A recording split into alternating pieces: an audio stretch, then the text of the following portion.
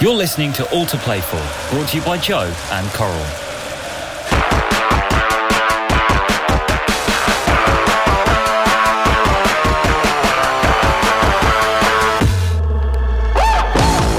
Yes. Welcome to All to Play For, brought to you by Joe and Coral. As always, I'm joined by my man, my hero, my inspiration in life, Mr. Joe Coral.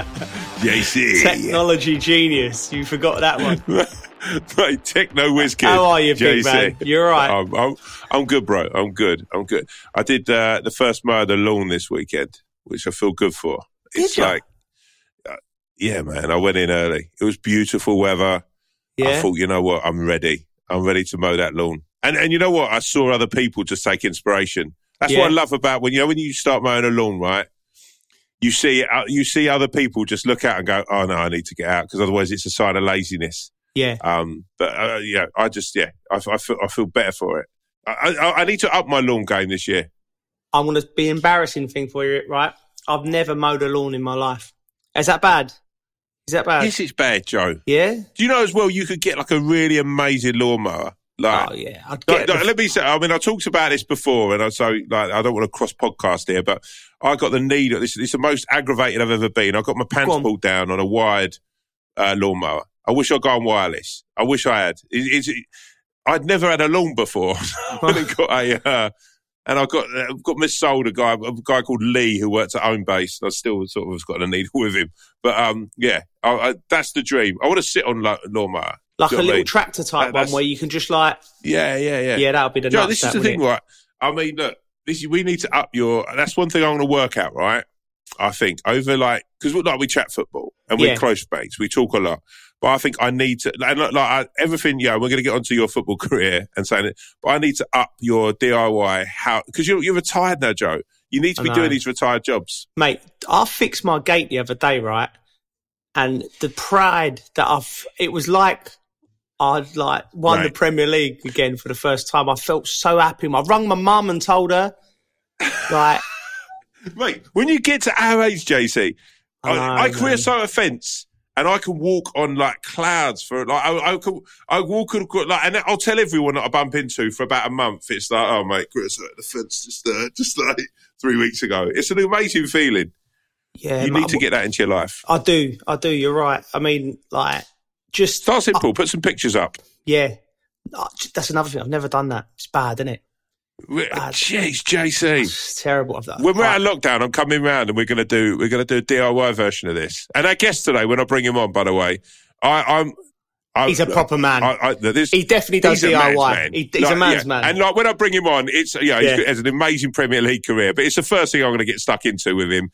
I've met this guy before. I fancy the fact that he's done a little bit of DIY around here. I'll be mortified and heartbroken if he hasn't. I want to say it. Me too. Yeah. Right, JC. You've gone viral again this week. Yes. It's like weekly now. You're becoming like an influencer. A couple of weeks ago, it was the Masala Gate. Yeah. And this week, an old quote from Steven Gerrard has come out, where Steven Gerrard said, Joe Cole is better than Lionel Messi. That was in 2010. And it's for some reason, it's come up again, and it's just gone mad on Twitter. Do you remember him saying that? Yeah, I do remember him saying it. And I thought, fucking hell, Stevie must have had a lot to drink for that interview. Do you know? That's what I thought. I think it's taken out of context. I think the original quote was, he could maybe do things like Messi. Do you know what I mean? Which you could attribute to lots of players. Nobody's like Lionel Messi. Do you know what I mean? I'll have a little chuckle about it. But yeah, Stevie must have been on the heavy stuff, maybe the brandy or the whiskey that night. He did own a bar outside of Liverpool at one point. He must have had a great night saying that. But I think, do you know what I mean, Tom, right? Because I don't do the social media. The Instagram I've got, and I pop in and out and Terry looks after it. So I only find out about these things before everyone else. Like the Masala Gate last week, I knew when I said it, I've made a rick there. They've definitely not named the most famous academy in world football after a chicken tikka. But I couldn't stop myself. I just couldn't stop myself. I thought, but you know what? Look, you defended yourself with honour there. And in all fairness, Joe, as a big fan of yours, I can see we're talking this is said in 2010. That's a decade ago, and arguably at that time, we didn't know the player that Lionel Messi was going to become. Do you know what I mean? It's still I will say this. Say this, though. Go on. For me, you are a better podcaster than Lionel Messi. Mate, no doubt about that, man. We've got him in the bag, I mean, yeah. Joe, are you ready for that this week's guest? I can't wait for this week's guest. This week's guest is a premier. He's trouble, mate. I tell you, he give us more trouble. We played in Europe. We played against some of the top strikers in Europe. But this man give our Chelsea team nightmares. He was one of the toughest players. I think there's defenders who probably still have nightmares about this guy. No. Genuinely have nightmares about him. I remember, like, whenever we played, like whenever West Ham played.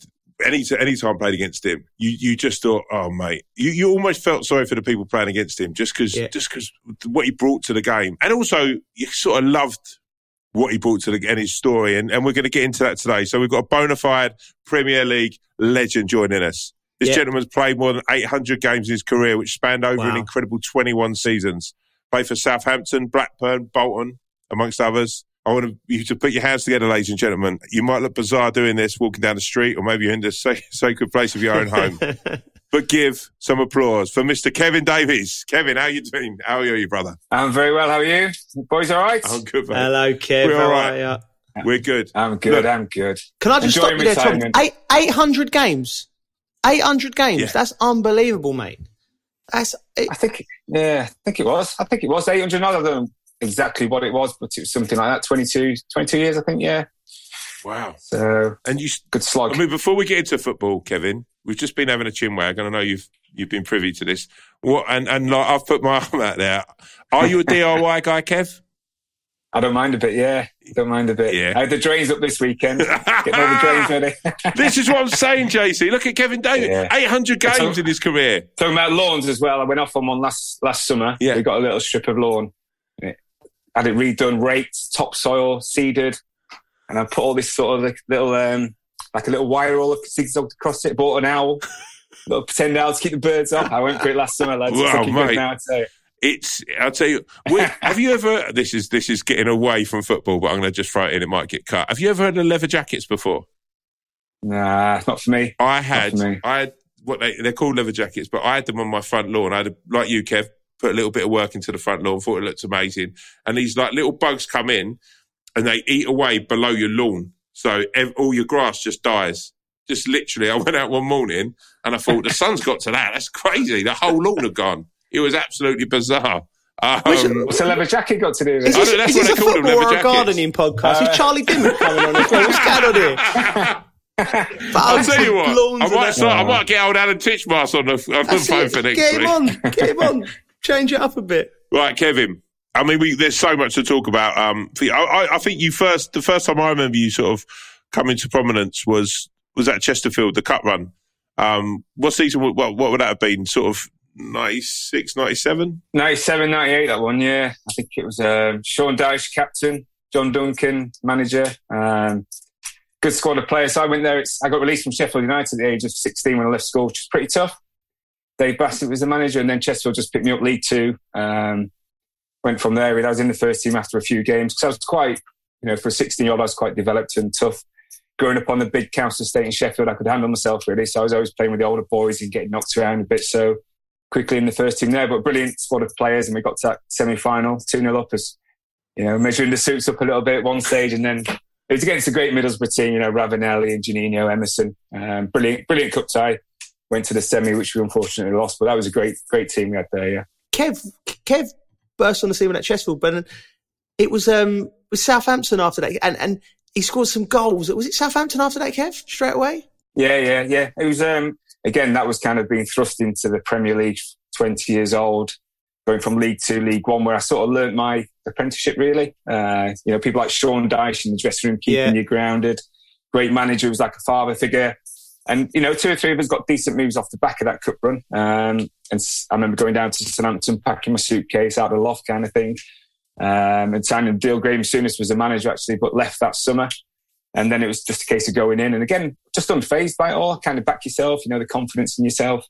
Done it the hard way kind of thing, and just hit the ground running. Really did in the Premier League. From I think I was getting Player of the Month, Goal of the Month. There was one against Everton, which was live on Sky. It really catapulted me into the limelight a bit, really, from a young age. So loved it. But I remember going to Chelsea and looking across and seeing Zolas and just pinching yourself a little bit under the lights. It was just amazing. I loved it. Loved every moment of it. Did you never feel? I mean, that's just hearing you there, and it's such a different journey from, I think, especially sort of Joe and other people we've had on the book, but it's also the confidence that you've got there, Kev. I'm always just interested in the psyche to go, was there ever any doubt for you? Or was it like, no, I'm going to smash this?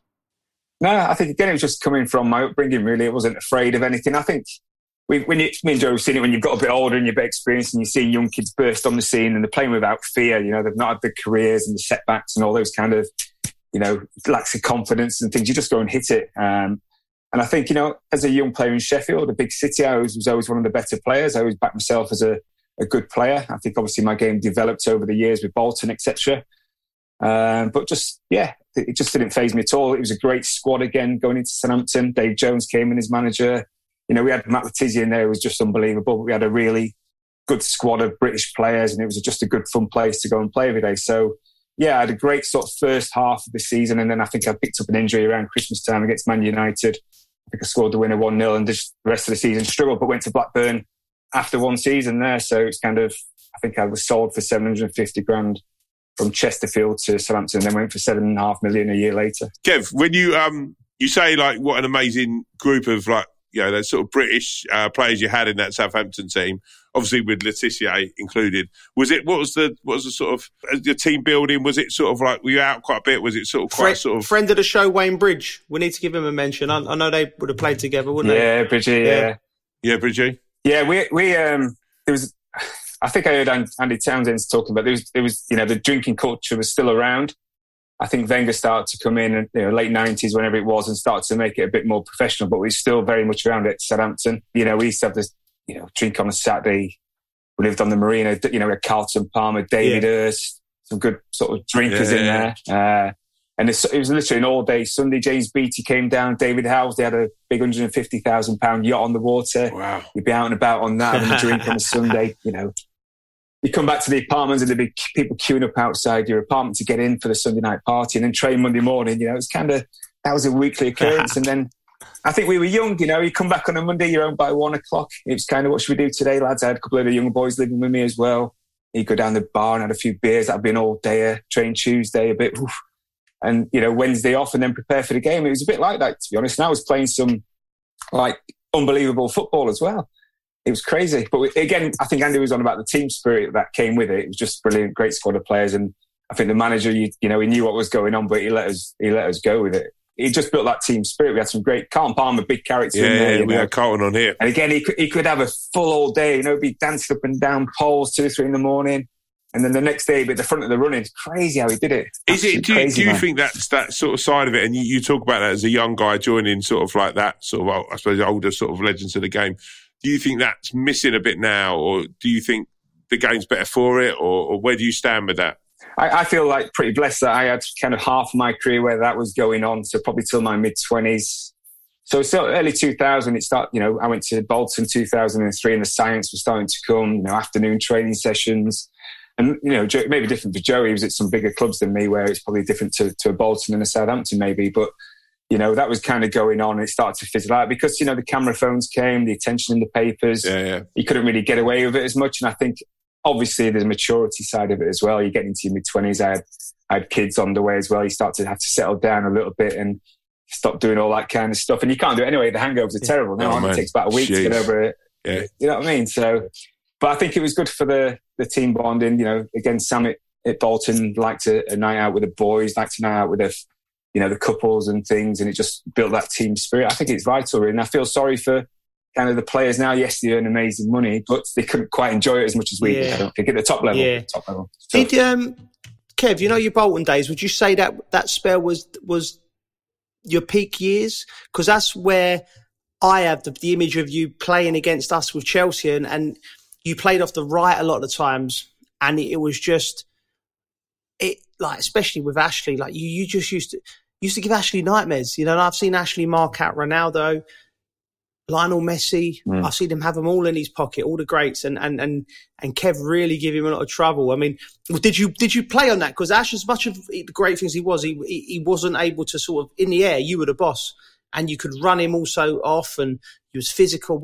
I just remember you giving us nightmares, that Bolton team. I know Sam's very well organised in how he structures things, and would you say that was your peak years?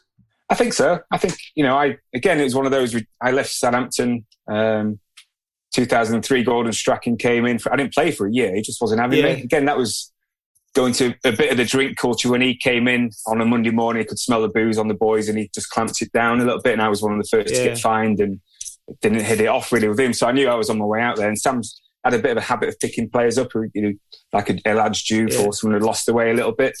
So he took me on trial there, and listen, I started every game the first season, player of the year, got to cup finals, we get into Europe, and it just clicked. With Gordon, with Gordon, Kevin, how does that come about, and how did you? Because obviously you're sort of like flying at Southampton, you've done well at Blackburn, you're back there at Southampton. How does that go about? Like, all of a sudden you're not playing, and that maybe that's not of your doing. The fact that the culture's changing, maybe the managers come in. How do you deal with something like that with Gordon? It was tough, really, because I looked at the other players. There was a Brett Ormanrod. There was obviously James Beattie. When I came back from Blackburn, I had a year there, and I signed a 7-year contract with Blackburn. But I did a year there. We ended up getting relegated. Royston got sacked. Brian Kidd. It was just a horrible, toxic sort of environment, something I wasn't really used to. Didn't click, the young boys, lots of new players. I hated it. So when the chance came to go back, I jumped at it, went back and signed another 2.5, 3-year deal, I think. So I loved the club, and I didn't quite get to the heights of that first season with Southampton. But Gordon Strachan came in. We had Glenn Hoddle in there as well before. He came in after Dave Jones. Again, very good tactically and stuff, but my management wasn't so great. He left to Spurs, and then Gordon came in, and it was just from the day one. I think I took a 2-week fine wage, and I think he's kind of made an example of me and put his rules down, put his stamp on things. And I think I played 2 games that year. It was tough. Got to the cup final, left out the squad, and it was kind of see you later kind of thing. So it was difficult. But it was just, back yourself to come back and do it. And I think I scored the winner for Bolton the following season, late on in the season, 2-1 down there. I bet that was sweet. Point, really, that's always sweet when you do that. Yeah, it was. Yeah, I think I had a kiss of the badge as well. It's a bit embarrassing, but does something like that. What I find interesting is just that one man, right? So you've got this great affection for Southampton. You've played down there. You've gone down there twice, and I know a lot of people down at Southampton. They're a great club. Does that leave a bit of a bitter taste in your mouth? Just that one guy and the way he's treated you. Does that have a sort of bearing on how you feel about the club, or is it just no? I just feel no. Not about the club. I love the club. And listen, I'm living back down this way now, not too far away. Go back there for games and TV. It's a brilliant football club, and I think I'm quite blessed that all the clubs I've played for have been good, including Blackburn. It didn't work out for me that year. I've got nothing against them. Great football club. Jack Walker was amazing. But, some managers, your just face doesn't fit. And I think you kind of have to use it as a driver, really. And that's, if I'm working, I'm a football agent now, so working with some of the younger boys. Or, you're doing a Zoom chat with an academy at Bolton or Chesterfield, which I do. You just say, don't let one person's opinion affect you, because it's one coach, isn't it? I remember being on the table with Dave Bassett, who was at a big doing London HMV Awards or something, and Dave was across, there was all the old boys on there, and he just went, I don't know, missus, he went, who let you go? Who's the manager at Sheffield United when they let you go? I went, it was you, Dave. He was like, right. And there's all the boys. I'm like, Kevin, I'm guaranteeing, right? You said that, and then you had a good supper lager. Like, that was you. Oh, God, yeah. We had a good day, yeah. It was classic. And he was like, well, it was the youth team manager. I was like, it was John Dunbar. He was like, bloody hell. But, I don't hold grudges. I think I've seen Gordon on a couple of, it's just his decision. I've been a manager myself and seen a little bit, not to that level, but it was his decision. I think I went to Bolton and proved, I had another 9-10 years in the Premier League. Like Joe says, I'm a football geek. I remember you at Southampton, but Bolton, as Joe says, you were playing at a time when some of the, throughout your career, where you saw these great strikes, and you were sort of mixing it, and your name was being mentioned, and you were so hard to play against. And so I mean, I used to always, you were one of those players, as a West Ham fan, I was like, oh, you'd be great. I used to know against West Ham, yeah. Oh, yeah. It's crazy. Mate, you were I don't know if Joe's, I don't know what it is. People ask you, why is it you always score against them or Villa? I don't know if Joe had a team. It's kind of, I don't know if it's Matty Upson. It was like, oh, here we go, Matty. Did you? He was like limping off after 5 minutes. Did you have that thing? Because I mean, that first season, so you finished 8th, didn't you? A League Cup final. But did you relish that playing for Bolton? And as Joe's saying about Ashley Cole, did you relish the fact that you're this hard guy from Sheffield, you've been through your knocks, and did you relish the thought of thinking about a player, thinking, oh fucking hell, I've got to play against Kevin Davies, and he's gonna? Did you love that side of it? I think so. I think it was a mentality that Sam brought to the club. I think it just kind of clicked. I ended up playing up top, and then we had the likes of Dufy, Stelios, Djorkaeff, Kocher in the middle, Campo.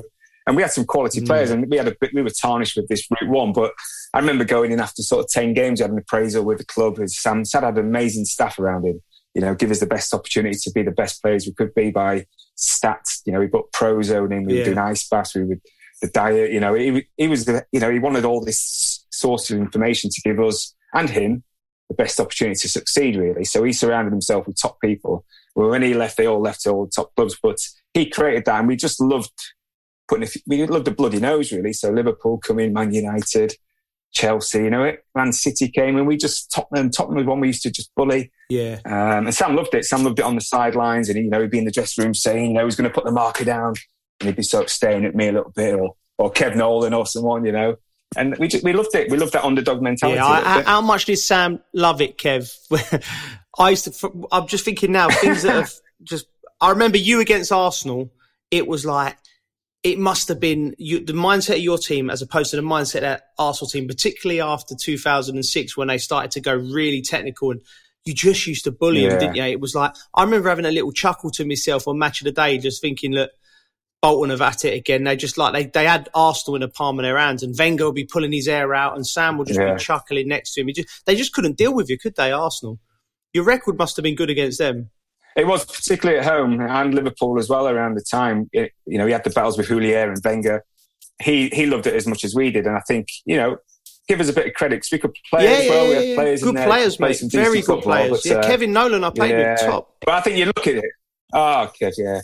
But you look at the fixtures and you look around, it's going to be winter time or Tuesday night in Bolton, the weather's terrible. Yeah. And you look at them, you think, are they really fancying it? Because they lost that spine, Arsenal, didn't they?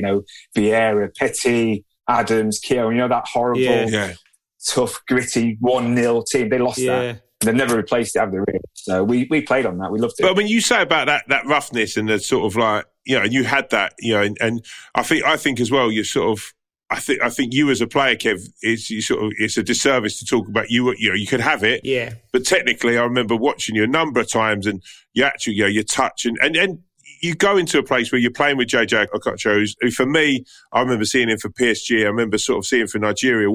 I remember him being buzzing, him signing Youri Djorkaeff.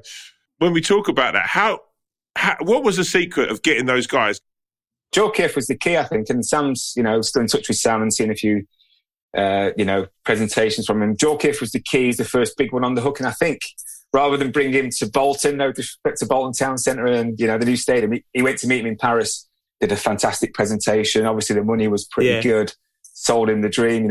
We had a decent training ground was being built, so, we were on the way up, really, and he bought into it. And I think Sam, again, got him, and then it was a case of the others following suit. Yeah.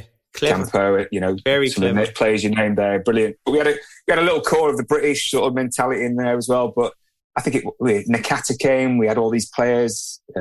Jardel came in from South America. It's crazy at one time. We had about 18 different nationalities, but everyone had to speak English, and we all got on and we worked hard for each other. It was a great squad, and I think the players that have won major tournaments. Stelios won the Euros 2004, came back. We all like, brilliant, and we just had a real really tight connection within the group. And when Sam left, that kind of all just started to go downhill, and you see where they are now. How was the culture shock for them though when they signed for Bolton? How was was there? They loved it. Honestly, they loved it.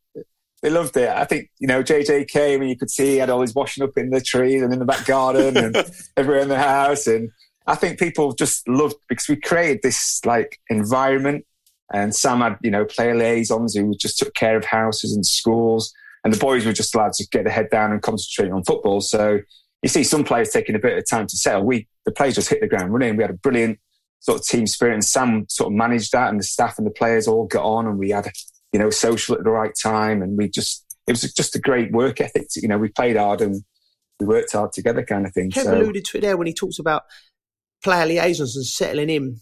I'll tell you a story about when I signed for Chelsea. We talk about transition of eras. I signed on the same day as Veron, and we had a masseur called Hamzy, who used to be he was a black cab driver as well. So they sent him to Heathrow Airport to pick up Veron.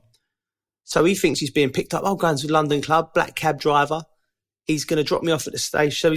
So me and Veron are going into the training ground, and he's gone off and asked to the physio, like, I've just done a bit of work, can I have a bit of a massage? So if Veron's thinking it's going to be some geezer, he's thinking the black cab driver's turned up to massage him. He's like, he's come from Lazio, where they probably got about 10 masseurs. Chelsea was at the start of the thing. Chelsea was so like Harlington. I remember when I started, we had to leave the training ground at 1:30, 2 o'clock, because the local hockey team was taking it. Do you know what I mean? Like, was taking the pitch to train. I swear, and I'm looking out thinking, there's Marcel Desailly, and there's like Juan Veron, and we've all got to get off because some geezers from Hayes are playing in the local hockey league. It's mental. So Chelsea had none of that. I'll tell you a taxi one. I got a good one on taxi drivers one as well. I think we'd been up for the PFA Awards Saturday, Sunday, all day, And Monday morning, it's like, get a cab back to Southampton. I was like, 7 o'clock or whatever it was. You're like, oh, this guy picks me up, and he looked like he's been on like a 3-day shift. He was like giving it all this. And we're down the M3, and he's like, give me that one. I'm like, I think we're in like a D-Rage Astra or something. And I'm like, I see you all right? Yeah. So we waited for 5 minutes. I thought he was going to. So I went, do you want me to drive? Pulled onto the other shoulder, got in, put the seat back, went to sleep, and I drove the taxi into the day. I'm going in like this. I've been on it all weekend. And I'm saying to the boys, watch this. And I pulled in like this. And they're like, he went, that's 60, 70 quid. Are you having that? I drove this taxi all the way back. I was like, what am I doing? You know what I mean? Those were the days, eh? Those were the days. 70 quid. But like stories like that, I mean, I love anything like that. But who's the best you played with at Bolton, Kev? Who's your favourite? I think JJ in terms of ability. I remember going pre-season, and in the little five-a-side, you want to be on the same team as him, so he could just make you look stupid. Yeah. You couldn't see the ball, and he was passionate. He'd be like, don't worry, Kev. But just a really humble guy as well. He was a captain, but strong as well. You couldn't knock him off the ball. But great guy, we had a bit of snooker after training, a bit of pool and a bit of darts and stuff. Just a top guy. But in terms of ability, he was class. And obviously, Anelka came in as well, another level of a striker. And, he's coming in, you're thinking, is he taking my place? But, I got shifted out to the right a little bit, or he played off the left. Him and Jufi, we had a good sort of setup of players, really. So we had some good ones. Hierro came in, but again, great with the young players and coming in here and just passing on all that knowledge. Some great characters. Campo would turn up every pre-season, big tan, curly hair, putting on about half a stone, right, lads, this is what pre-season's for, kind of thing. It's good. It's good fun. With you, Joe, who was the one when you signed for Chelsea where you look at now? I mean, what was it like? Because Veron was a remarkable player for like Argentina and over in Italy. He was a real quality. What was that like with you when you signed on the same day as him? Oh, I mean, listen, I was an afterthought. Chelsea was signing everyone, and Veron was a big signing, and Veron turned up with like 4 or 5 Italian agents who looked like they was in Reservoir Dogs, like all the gear on, the shades, and I'm there with me old. You just got a big tail. No, Big Toe went on the scene then, but I was with the old man, and just turned up in a tracksuit, and like. West Ham was, press conferences wasn't a thing done at West Ham, I don't think. If you spoke to the journalist, you sat down in the canteen with him and Harry just brought him in and sat you down and you had a cup of tea and you had a chat. And then it was actually, I think it was apart from England, it was like my first press conference at a club. So it was just, I'm just sitting there. I might as well have been the fella bringing out the waters or the teas for the people because that was all questions for Veron. And but he was you're right, he was a remarkable player. But what a gentleman as well. What a lovely guy. And I see him when I was playing for Tampa Bay Rowdies. We played a friendly against his team about, it must have been 2 years ago. And he was coming out of retirement at like 42 at Independiente in Argentina. I had a good chat with him then, but great guy, Veron. And one of the best players I've trained with. It just didn't work for him in England, but unbelievable ability. Was anyone like that at Bolton who it didn't quite work for? Because it sort of everyone felt like they were, successful, and there was was anyone it didn't quite? One of your boys, Vaz-Tê didn't. Yeah, he was like. I mean, I was looking back when you won the playoffs with Big Sam. Was it 2012? Yeah. And I was in Vegas with his wife, and not just with his wife, but with my wife as well. Revelations! Hell of a mission. No wonder he didn't do well. Bloody hell. Well, no wonder he got rid of you there, Kev. I know, yeah. So anyway, yeah. I remember, Lynn pacing around the pool, and I was winding up saying, "A penalty gone in," and she was like, "No, we'd just been relegated, so it wasn't great for Bolton, but we had a couple of glasses of champagne when Vaz-Tê scored the winner, didn't he?" Yeah, he did. But he was one of those who were the best. He was the best in training. You think, oh, yes, you see it. Didn't quite get the run in the team there, but I think he'd done all right for you boys. He was okay. He was okay. I mean, he's got that moment. Yeah. Some people just have those iconic moments with Big Sam, though. I mean, would you say that was a strength for you for Big Sam? Was it that man management, or was it the team management? What was the thing that really... Man management, yeah. I think just little things that the appraisals every 10 games, you'd go in and you'd have all this. What he did is, we had the team photos at the start of the season, there'd be like 25 staff, like 22 players. He's just surrounded himself with the best people. We had guys coming in who were giving us all the acupuncture and beetroot shots, which people were talking about 3 years ago we were doing. All the fish oil tablets, the strength, the power that we were in the gym. It was all kind of unheard of. The Prozone, the stats came in, and he could slap it on you. You say, that's why you're not playing, or that's why you're playing.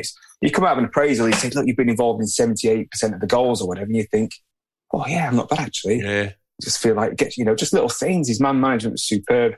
He would come into his own towards the end of the week, Thursday, Friday, tactically start moving us around. He had Phil Brown, Sammy Lee doing a lot of the coaching during the week, but tactically then he'd start to come in his own on the training ground. But just good fun, you'd have met him, I'm sure. Great company, great on the social. I've met him at some place. Yeah, he's up against it this season, though, isn't he? It's a tough one there. What were the team talks like? Were they was he a calm?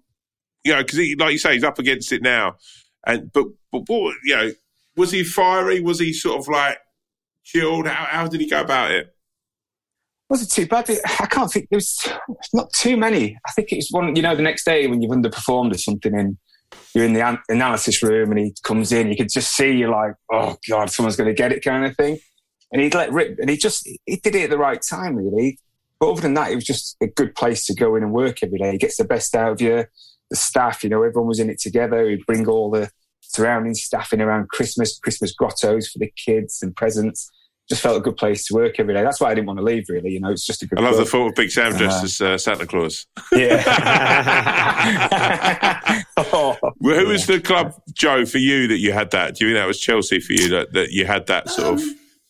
Yeah, I think it was, Tom, and I think it goes down to the fact we was all. I think the age of us at the time was all sort of early 20s to mid 20s. I was there 7 years when I say right away through my 20s. So you had that camaraderie because you're out and about and doing it, and you're in London, and it was great, and we all was winning things, and it just, it's similar to Bolton in the sense that you had a few good young lads, English characters, and then you had all these great foreign talent coming in. You brought them in, but you had that core, and you brought them in. They understood what it meant at the club at the time, at the standards that had to be there on the pitch, but we also had good time off it. But early on at West Ham, I loved all of it, to be honest. Even to bloody Tampa Bay Rowdies at the end of it was like that was probably the best social time. It was fantastic. Living on I loved it, mate. I loved all my team. The only time I struggled to settle within a group of players was at Liverpool, mate. And I don't know why that is. I just didn't click with I didn't have a place in the dressing room. Do you know what I mean? It was a weird one, really. Yeah. That's the only club I've been to where I haven't settled. Even when I was in France, couldn't speak a word of the language, but I had a whale of a time. Do you know what I mean? They just, proper Del Boy French was going on there. Let me tell you, it was all sorts of popping off. You didn't get a French accent, did you? No, I'll tell you what I did do. I had a local cafe I used to go in every day and split the geezer, mess about with the geezer, like a bit of French, like when I'm ordering my croissant or my coffee or something, and he's like, "Oh, you're learning, good game at the weekend, blah blah blah." Anyway, my mate come over, and as the months went on, I said, "Listen, I've told him I'm fluent in French in 6 months. So when I come in, I'm just going to say every word I say in French. You just say some French words back to me for about 5 minutes." And he was like, so I'm just waffling, saying everything, counting, and like my mate's going, "Fucking hell, you speak French in 6 months? Fucking, I thought you was thick. You've done it. You've cracked it." And so my pal was like, we left the cafe, and my pal's thinking I'm fluent in French after 6 months. It was good. Yeah. It was only the Liverpool dressing room I didn't settle in. So I don't know why. One of my favourite things, like looking at your career as well, Kev, is like throughout the seasons you played there, I think you were like the most foul player, the most fouls given against you and the most foul player at the same time, right? Something like that, yeah. I don't know, that's just a side that kind of evolved and all those stats came out. I guess it's just the nature of the way that I played, really. I was physical. I like to compete. I like to, I remember playing against, Joe was saying there, John Terry. I used to love the battles against him. He went off on the stretcher once and stuff. But we'd have a beer afterwards. He'd give me some boots for the charities to run and stuff. And it was great. Whereas you go up against a Vidic and he'd scream a little bit when you hit him or something and won't shake your hand after the game. It was a bit kind of like that. So I liked, I guess that's going back to the Chesterfield days, League 2, League 1. You have a good battle on the pitch, have a few beers with the opposition and you're on your way kind of thing. So I guess I missed that kind of camaraderie or the battles and stuff. And I just carried on doing it, I suppose. But I don't know, the tackles, the physicality, I had picking up injuries. I had a few fractures along the way, played with a broken cheek, broken hand, broken toe, broken ribs, just carried on. I loved it. Threshold for pain was pretty good, I think. Who was the toughest centre half you played against? I think John Terry again. I think it was just a battle. It was two proud men going at it. I think mutual respect. So I always enjoyed that. I think Gary Cahill played with in training at Bolton. He just became strong and tough. Had a brilliant career as an old Gary Cahill. He was tough, and he trained like he played. He had a few collisions on the pitch where you think, one of us is going to come worse off, but that's the way he was. Just ambitious to get to the top. So, I think John, I loved it. I loved the battles with John. There were some good ones. How much, when you're training and you've got players like you, Kev, and when it comes to someone like yourself, Joe, how many in training do you get players who really are you're like, oh, fucking hell, he's off. It's training, mate. Do you know what I mean? Did you have that a bit at Chelsea? In terms of what? Players putting their foot giving in? It, smashing you up, putting their foot up, putting you up in the air. I think it's a must for any successful team, Tom. I think of now I've finished my career. I look back at the teams that were successful relative to what was, for instance, like Chelsea could win the league. When I was in Lille and teams relative to where they could do success. What success was, one of the things that was non-negotiable was training was a bit naughty at times, especially all the successful teams. Players left their foot in, it got heated, there was a little bit of argy-bargy, and the teams that are a bit milky and a bit flaky, training was a bit wishy-washy as well, and it weren't like that, So, I'd say that. I'd say probably my Chelsea team was the toughest in that sense, yeah. So referee-wise, Kev, did you have any bad? What were your relationships like with the referees? Did you get on with them? What was your best one? What was your worst one? I get on better with them now. I see them now. They're all, oh God, you're hard worker. I'll tell you, my worst was Clattenburg. Really? Clattenburg. Oh God, he had it in for me, and I felt it became a bit personal with him. Really? I was always getting yellow cards, and he was booking me. I think it stemmed from a game. One of my first few games at Bolton, I was getting kicked up in the air. And eventually give a foul to me. And I went, woo! And he went, bang, yellow. And I was like, all right, okay. From that moment on, I scored a late winner against Fulham. I think we got the good times had gone. We were starting to, it was Megson era, kind of Owen Cole era. And I scored a late winner, got above Hangle, and it was your size, Tom, and scored. And it was like, it had taken us up like six places away. And he disallowed it for a shove. And I was like, I think it was my 300th game for them or something. So I kicked off about him after. And I got sent to a hearing. I think it was at Man City's ground. There's 2 or 3 of us in there who misbehaved or whatever, in front of a panel, like, sorry, shouldn't have said what I said. It was a slap on the wrist, 20,000 fine or something. And then I seen him in Lineker. We were on when was the American World Cup? Mm. We were all in Marbella. Yeah. And someone said, we were in Lineker. Someone said, Clattenburg's. I went, where? We've been on it. And he was there at the bar, got him in the headlock and messed him with it. I was like, ah! What did he do there? He was like, wait. I love that. He was there messing with his oh, God. I love the thought that he's probably setting his tab because someone's going to be Kevin Davies is in here. He's like, oh, no. Get a little jab in the ribs. Get in there. Have you seen him since? Not really, no. Not really. Let's just get the yellow and move on. Sorry, Mark. Yeah. That must have been up there with any goal you've scored. Oh, God, yeah. I was like, well, where is he? Yeah. I'd love to have been there for that. That's maybe my favourite story, the Lineker story. The Lineker's one behind, isn't it? Just the thought of him leaving there, just all his arrows. Imagine being a ref. Like, how can you go out to places? Because you must have upset everyone at some point. Do you know what I mean? Like, other fans. I think he loved it, didn't he? He loved it, didn't he? Clattenburg did. Yeah. Because even fans, if they saw him, there's not anyone getting a picture of Clattenburg. Oh, he loved it. Right, Kev. One of mine and Joe's favourite bits of the show. What really happened? Okay, so the big one we've had for you is your time at Bolton. Your running feud with... You basically had a single man running feud with Man United, right? You got on the wrong side of Fergie, wrong side of Evra. Evra's... Patrice is someone I know. I know him really well, Patrice. And I find him a lovable guy, but then I've had this is my favourite quote. I had more bad tackles in that game than I've had in my entire career. His first tackle on me should have been a red card. It was the same last year when Davies kicked me. I said to him, why do you tackle like that? And he said, it's because I don't like you. That's quite politely put, isn't it?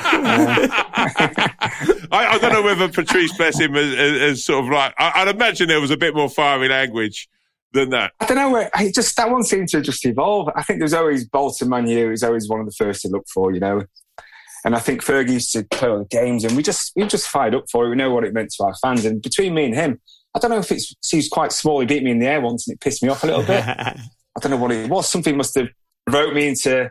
And I've seen a couple of the tackles, and they weren't the best tackles, but it just carried on into every game. I don't know how, but I did see him. We were on a night out in Manchester with a few of the couples and things, and we were in this bar, and he started walking in. I was like, "Oh, here we go." He had a few of his boys around him. I just blocked, so he couldn't come in. I went, "You're not coming in, mate." Like, trying to be all. I'm not only joking. I'm not that. I'm a nice guy. Come on in. Have a beer. He had one beer left, I think, but. Listen, on the pitch and off the pitch, I think I'm two different people. I think most people think I'm a decent bloke off the pitch and stuff, but on the pitch, it's, especially those derbies, you just got to give your all, haven't you? And it gets a bit feisty. I think he only had 3 straight reds and about 150 yellows. So if over 800 games, it's not too bad, is it? If you think about it. But did you set out in those games to go, like, you say about that?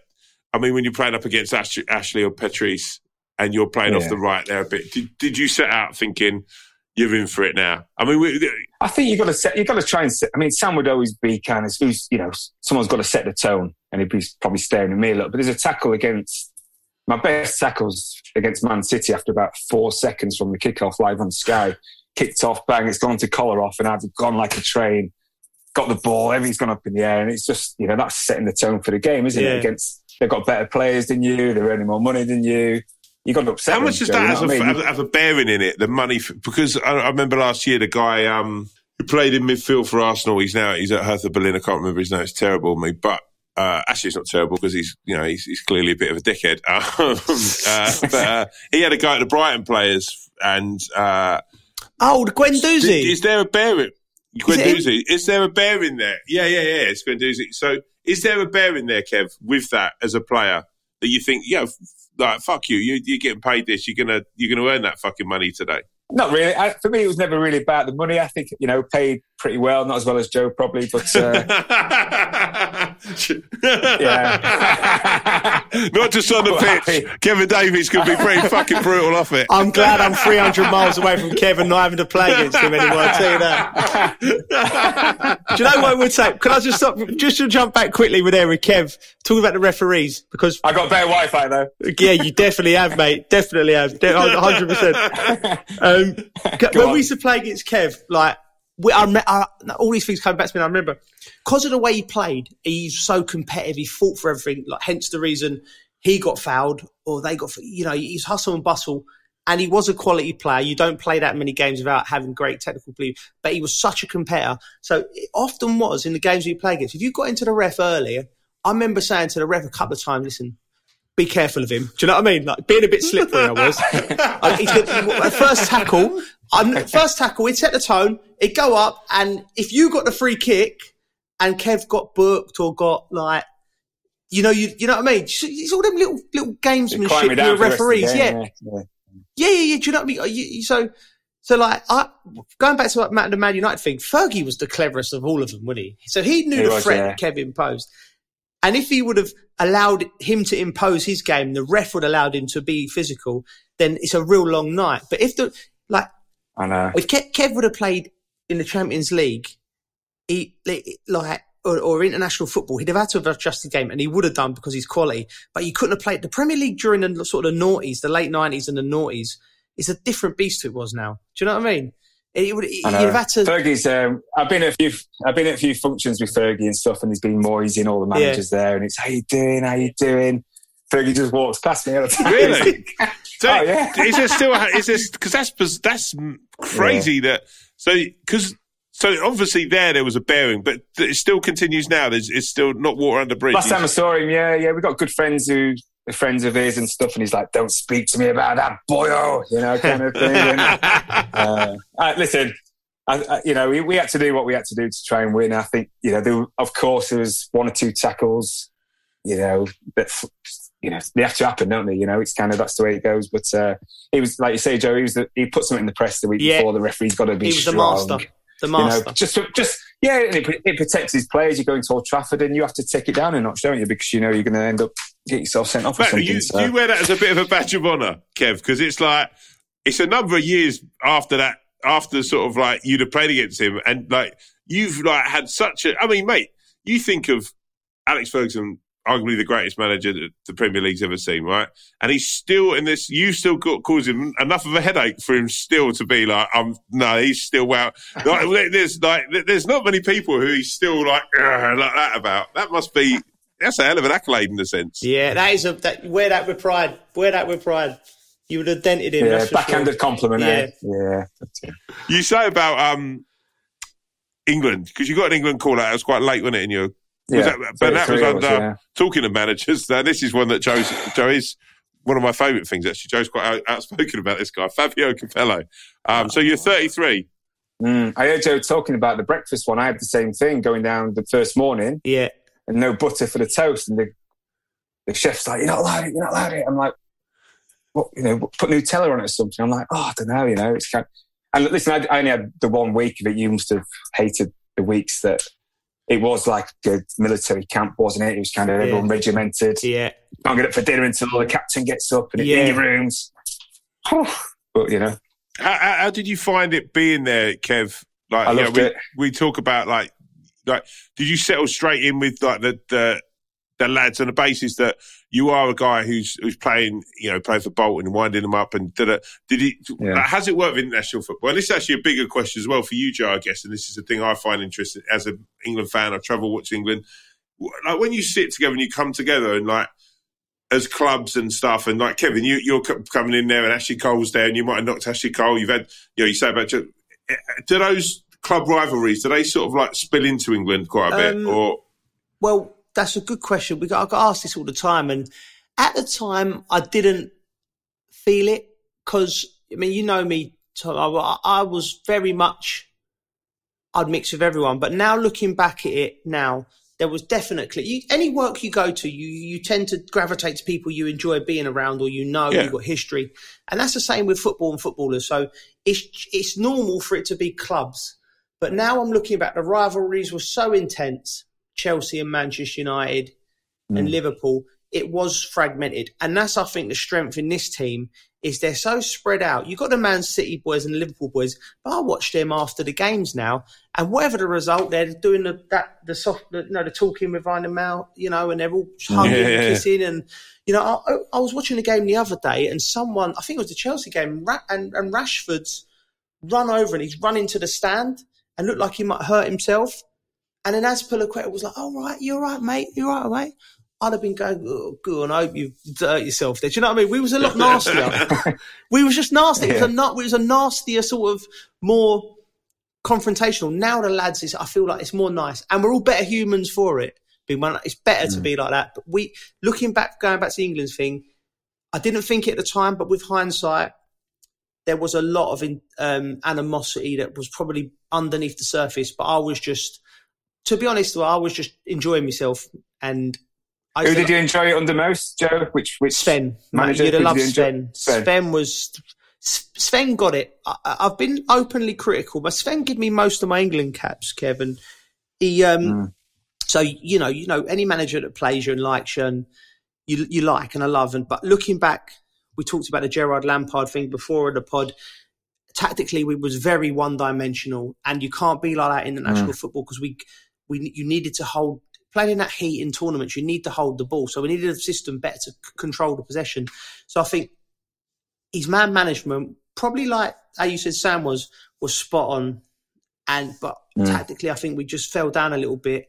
But Capello just completely misread the situation. I think Capello come to England and his perception of English footballers was we was going to turn up for England on the Monday or the Tuesday and we would be going out on the piss for 2 nights, and do you know what I mean? We was all mad. We would all be overweight. I can just tell we come in because all these rules were just like ridiculous, like the no butter and the, most of the lads by the time he come in were absolute model professionals, and it actually worked against him because the only thing to do, I felt, at the 2010 World Cup was to go to the gym. There was nothing else to do, so the lads were getting so bored. Everyone was down the gym. Lifting weights, all that, and I never went to the gym, as you could probably see. and I'm just like, it was just so horrible to be around. It was just, you have to, in international football, you have to. I think it's important. You have to understand what it's like to be away and the different personalities, and just try and get a happy camp. Yeah. The players are great. Give them a good system, way of playing, and make it a happy camp, and you're halfway there. Harry Redknapp. That's the biggest. The fact that they didn't give the job to Harry in 2012 is probably the biggest mistake the FA's ever made. He would have been tailor-made for international football. Right. Now on to some serious business. Predictions times, Kev. This is the big one. There you go. Yeah. So, frustratingly, JC, you won last week 2-1. Correctly predicted Chelsea, Man United. Yeah. You said a draw. Yeah. And you said Man City would beat West Ham. Let me, by the way, big shout out. And but West Ham, I thought, put in a hell of a performance against Man City. Brilliant, mate. I did the game for BT, and I thought that was excellent. And I couldn't praise them enough. And David, Kevin, and his staff, what a job they've done, and the players mainly. Obviously, it's always the players, but it's so exciting, Tom. And West Ham fans should be excited. We're all excited. I can't wait. I mean, I'd love to see. Imagine Barcelona coming there next, London Stadium. Oh, just a shame it ain't Upton Park, mate. Imagine Lionel Messi turning up at Upton Park back in the day with a chicken run, and they could touch him. In a chicken run. Oh, mate. Oh, mate. I'd have loved that. Right.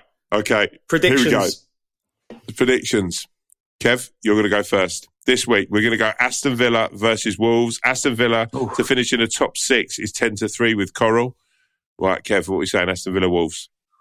Aston Villa Wolves. Is Grealish going to be back? So I think it's going to shade it. Villa to win 1-0. JC? I'm going to go with draw, Tom. Because the draws have done me well. Now. I know, I'm loving them now, aren't I? I'm winning. You love a draw, yeah. Yeah. He don't want to upset anybody, does he? I'm going to go Wolves. I'm going to throw Wolves in there. Okay, this is the big one. Derby games for you. This would be Kevin. Right, Man City versus Man United. Man City to win 4-0, 22-1. So also, now, this is mad. Man City, so we said this, a quadruple was 20-1 a couple of weeks ago. That was a Joe Cole price. Joe Cole made that price. Special price there from Coral there. I might have cost them a fortune if they do it. That's my contract gone for next year. Kiss goodbye to the podcast. It's 8-1 now, Joe. Yeah, I'm not surprised, mate. They look good. So what are we saying, Kev? Man City versus Man United. Oh, they're on fire, aren't they? Got a feeling I'm going to go for a draw. 1-1. JC? Or draw. Man City, mate.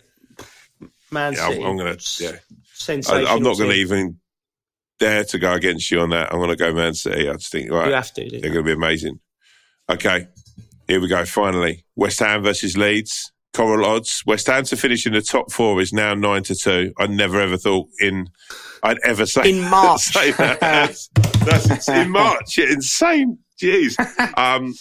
Patrick Bamford to make the England squad for the Euros is now 6-1. Like him actually. I like Patrick Bamford. I think he's a good young player. He can finish. Yeah. Can finish. Yeah. His build-up play is good as well. I think he could. Right, Kevin. West Ham Leeds. Don't worry about upsetting him, Kev. Don't worry about upsetting him. I'm not going to burst the bubble. I think they're going to win that one. I think both teams to score. I'm going to go 2-1. Wow. To West Ham. He's gone proper in there. JC. West Ham. Watching them at the weekend, mate, they're all wrong for Leeds. Strong, solid. I think Leeds. I think it might be a tricky end to the season for Leeds as well. I think that I'm really impressed with what they've done, but I think West Ham will get the job done. Yeah. I mean, I don't even have to say it. West Ham for me. Of course, mate. If West Ham were playing Real Madrid, Brazil in 1970, and this Man City team all at the same time, big man will always back West Ham. Love it. I think there'll be a few goals in there as well. I think over 3 goals, over 4 goals in that game for West Ham. I think it'll be a cracker. Right. Anyway, listen. What a chinwag, Kevin. It's been great having you on the show. I've thoroughly enjoyed, and we've covered. This is of all the ones we've done, Joe. We've covered football, we've covered gardening, and we've covered homeschooling. Me and JC are really. I wanted to give a shout out to the mums and dads. I've got to give a shout out to them. Yes, hang in there. 8th of March. I'm going to be doing the worm up all the way up to the school gates with the kids. As a special treat, we will be putting up a video of JC doing the worm. Kevin Davies has been an absolute joy chatting to you. Joe Cole, as always. Kevin. I'll see you next week. You've been listening to All to Play For, brought to you by Joe and Coral. We'll see you next time. You've been listening to All to Play For, brought to you by Joe and Coral.